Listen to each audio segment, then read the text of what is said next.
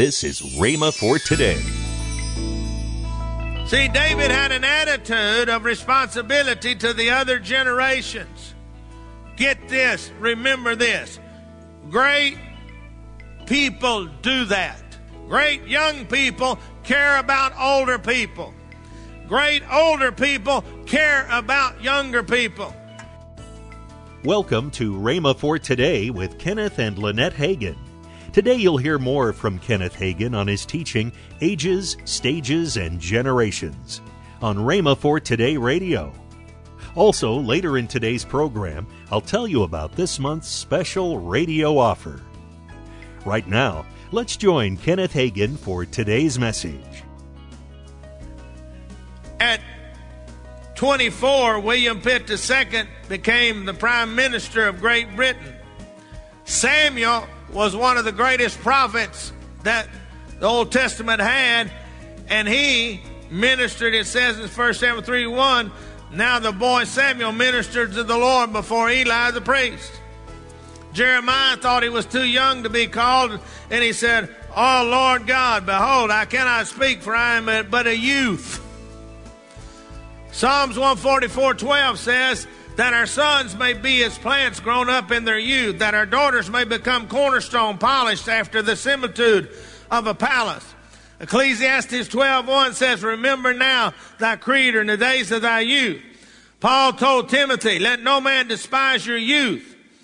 He again talked to Timothy in 2 Timothy 2:22, flee youthful lust, but pursue righteousness, faith, love, peace with those who called on the Lord out of a pure heart. The Message Bible says it this way, run away from infantile indulgences, run after mature righteousness, faith, love, peace, joining those who are in honest and serious prayer before God. Now, I talked about the young people. Now I'm going to go the other end of the spectrum. At age 59, Clara Barton founded the American Red Cross. At age 65, Colonel Harlan Sanders drove around the country looking for a place to lassen his finger-looking good chicken recipe and started and built the Kentucky Fried Chicken empire. At age 65, Winston Churchill became Prime Minister of Great Britain. Goldie Meir was 71 when she became Prime Minister of Israel. Michelangelo designed the dome of St. Peter's Basilica when he was 72. Ronald Reagan was reelected President of the United States when he was 72. At age 75, John Glenn returned to outer space after being one of the second or third man to go into space. At age 79, Big Ben Franklin invented the bifocals. At age 80, George Burns, who had been on the stage since he was a very young man, received his first Academy Award at 80. At 81, Benjamin Franklin was the one that engineered the acceptance of the U.S. Constitution by his diplomacy with all of the delegates that was at the Constitutional Convention. John Wesley became annoyed when at age 83 he could not write more than 15 hours a day without his eyes hurting.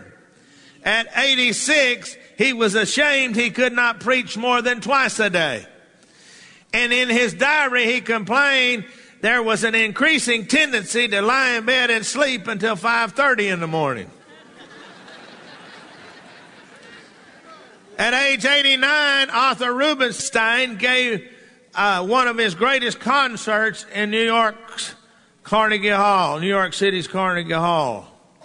Michelangelo was still composing poetry and designing structures in his 89th year. He painted the ceiling of the Sistine Chapel on his back on a scaffold when he was near 90.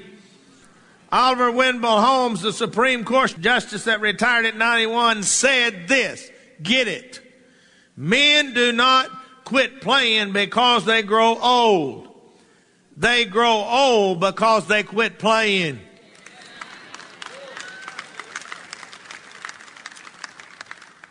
Caleb was 85 years old when he went back into the promised land.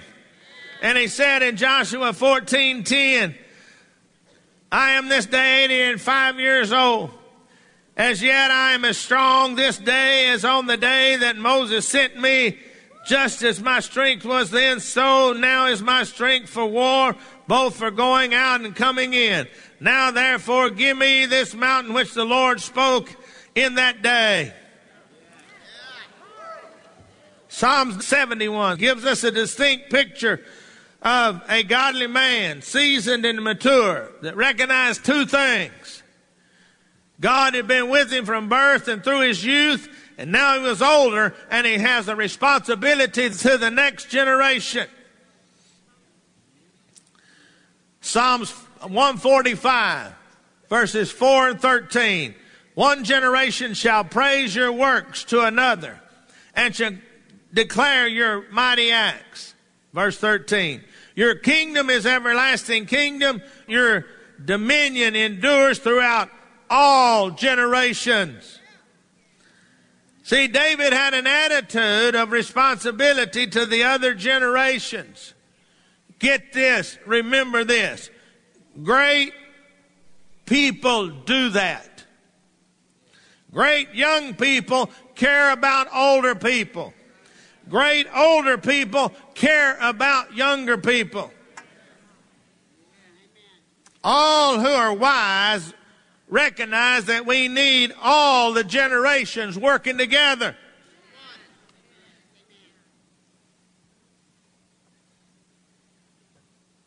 Without that, we will never be what God wants us to be. We will never accomplish if we're splintered and fractured, isolated and separated. Let me repeat what I said earlier. Satan wants to divide us generationally. He'd like for the generations to be at odds with one another. Let me say once again, we need the energy and idealism of the younger generations. But we also, younger generations, need the wisdom and experience of the older generations. Satan, like I said before, wants young to despise old and old to despise young. But let me say it again. I said it once. I'm going to say it again. And you may hear it again and again. God wants us to recognize the value of the entire body, the significance of and the potential contribution of every member. Let me give you some classic examples, or one classic example from the Scripture of where this division caused a division, this generational gap, this not understanding the energy of the new and the wisdom of the old. In 2 Chronicles chapter 10, beginning with verse 1, and Rehoboam went to Shechem, for all Israel had gone to Shechem to make him king. It happened when Jeroboam the son of Nebat heard it.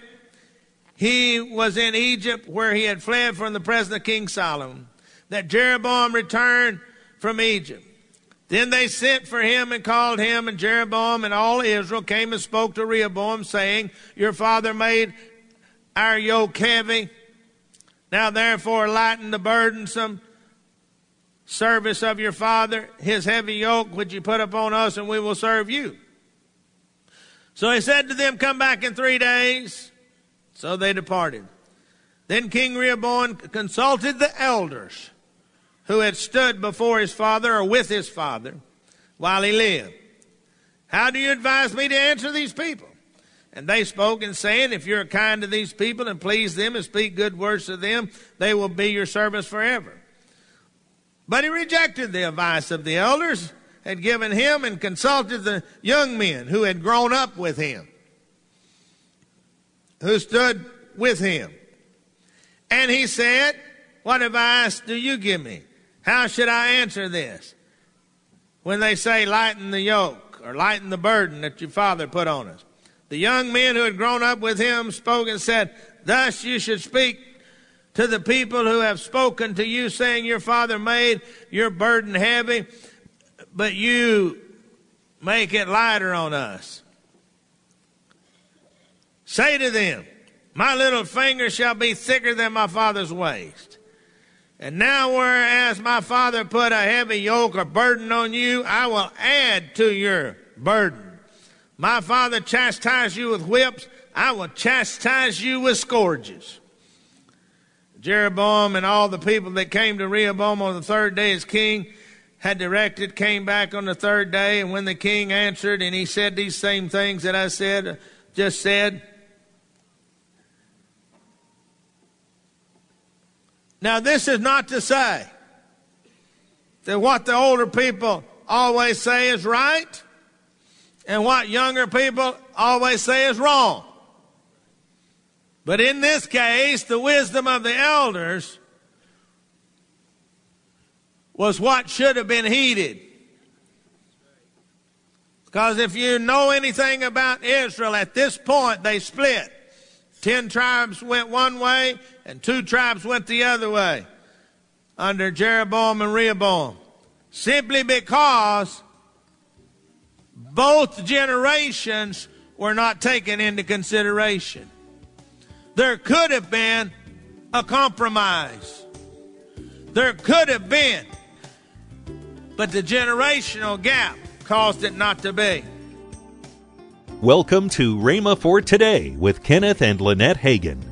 You can find more great materials by Kenneth E. Hagin, Pastor Hagin, and the rest of the Hagin family by visiting our online bookstore. Right now, I'd like to tell you about this month's special radio offer. The first item in the offer is the 3-CD series from Kenneth Hagin entitled Ages, Stages, and Generations. The next item is the Slimline book from Reverend Lynette Hagin called It's Your Time to Shine. We're also offering Reverend Craig Hagin's CD called This Is Only a Test. And to finish out this great offer is Reverend Denise Hagin Burns' CD Living in Continual Peace. All this for the special price of $22.95. That's $18 off the retail price. Call toll-free 1-888-FAITH-99. Again, call toll-free 1-888-FAITH-99. You can also order online at rhema.org. That's rhema.org. rhema.org. Or if you prefer to write to Kenneth Hagin Ministries, our address is P.O. Box 50126, Tulsa, Oklahoma, 74150. We always love to hear from our listeners, so write in or email us today and become a part of Rhema for Today. Now, let's join our special guest hosts, Craig Hagin and Denise Hagin Burns. If you live in Oklahoma, in the Tulsa area, you can come right here at Rhema Bible Church here in Broken Arrow, Oklahoma. We have services on Sunday morning, Sunday night, and Wednesday night. Or if you live in Oklahoma City, you can attend services at Rhema Bible Church, Oklahoma City on Sunday evenings. But maybe you live somewhere else around the world. We also have people for you. At rhema.org, we have a Find a Church in your area. And we have Rhema grad churches all across the United States, in fact, all across the world, that you can find a church, the closest church in your area. My grandfather always talked about it's very important to find your local church, to get into a local church. And if you're not in a local church, that's probably where the problem is.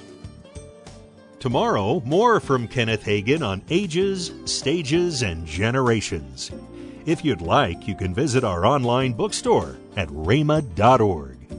Thanks for listening to Rhema for Today with Kenneth and Lynette Hagin.